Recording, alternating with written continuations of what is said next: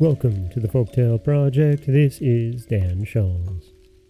Today we have part 2 of the 40 Thieves, and we've left with Kasim locked inside of the thieves' den. This is part 2 of the 40 Thieves. About noon, the robbers returned to their cave and saw Kasim's mules roving about with great chests on their backs. This gave them the alarm. They drew their sabers and went to the door, which opened on their captains, saying, "Open, sesame!" Kasim, who had heard their trampling of the horses' feet, resolved to sell his life dearly. So, when the door opened, he leaped out and threw the captain down. In vain, however, for the robbers with their sabers soon killed him. On entering the cave, they saw all the bags laid ready, and could not imagine how anyone had got in without knowing their secret. They cut Kasim's body into 4 quarters and nailed them up inside the cave in order to frighten anyone who should venture in, and went away in search of more treasure. As night drew on, Kasim's wife grew very uneasy, and ran to her brother-in-law and told him where her husband had gone. Ali Baba did his best to comfort her, and set out to the forest in search of Kasim. The first thing he saw on entering the cave was his dead brother. Full of horror, he put the body on one of his asses, and bags of gold on the other 2, and covering all with some faggots, returned home. He drove the 2 asses laden with gold into his own yard, and led the other to Kasim's house. The door was opened by his slave, Morgiana, whom he knew to be both brave and cunning. Unloading the ass, he said to her, "This is the body of your master who has been murdered, but whom we must bury as though he had died in his bed. I will speak with you again, but now tell your mistress I am come." The wife of Kasim, on learning the fate of her husband, broke out into cries and tears, but Ali Baba offered to take her to live with him and his wife if she would promise to keep his counsel and leave everything to Morgiana, whereupon she agreed and dried her eyes. Morgiana, meanwhile, sought an apothecary and asked him for some lozenges. "My poor master," she said, "can neither eat nor speak, and no one knows what his distemper is." She carried home the lozenges and returned the next day weeping, and asked for an essence only given to those just about to die. Thus, in the evening, no one was surprised to hear the wretched shrieks and cries of Kasim's wife and Morgiana telling everyone that Kasim was dead. The day after, Morgiana went to an old cobbler near the gates of the town, who opened his stall early, put a piece of gold in his hand, and bade him follow her with his needle and thread. Having bound his eyes with a handkerchief, she took him to the room where the body lay, pulled off the bandage, and bade him sew the quarters together, after which she covered his eyes again and led him home. Then they buried Kasim, and Morgiana, his slave, followed him to the grave, weeping and tearing her hair, while Kasim's wife stayed at home, uttering lamentable cries.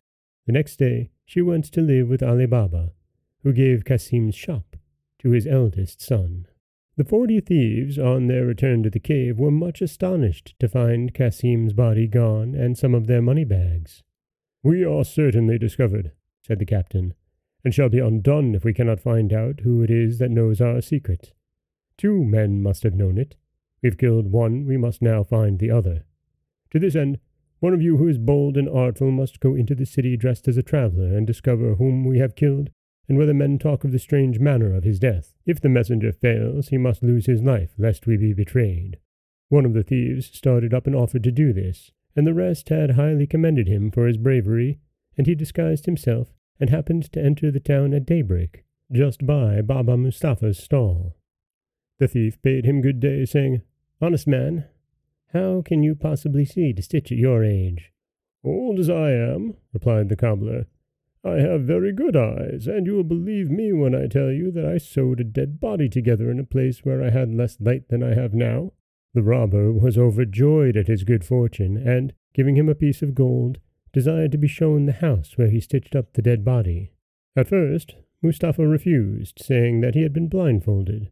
But when the robber gave him another piece of gold, he began to think that he might remember the turnings if blindfolded as before. This means succeeded.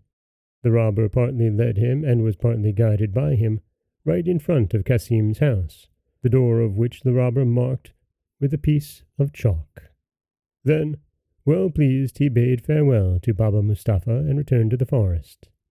By and by, Morgiana, going out, saw the mark the robber had made, quickly guessed that some mischief was brewing, and, fetching a piece of chalk, marked 2 or 3 doors on each side without saying anything to her master or mistress. The thief, meantime, told his comrades of his discovery.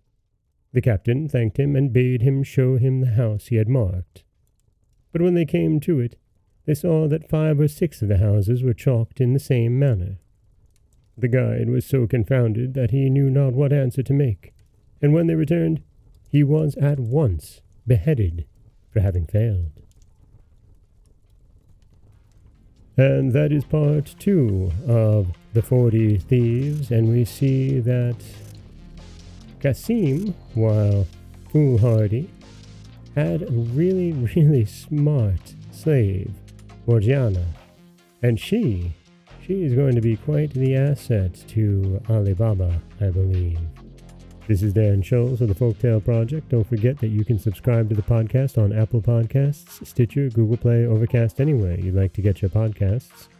You can follow us on Twitter, Instagram, or Threads at Folktale Project.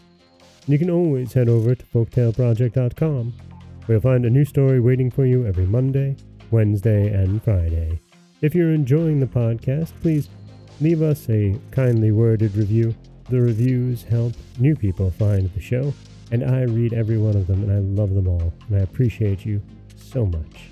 As always, thank you so much for listening.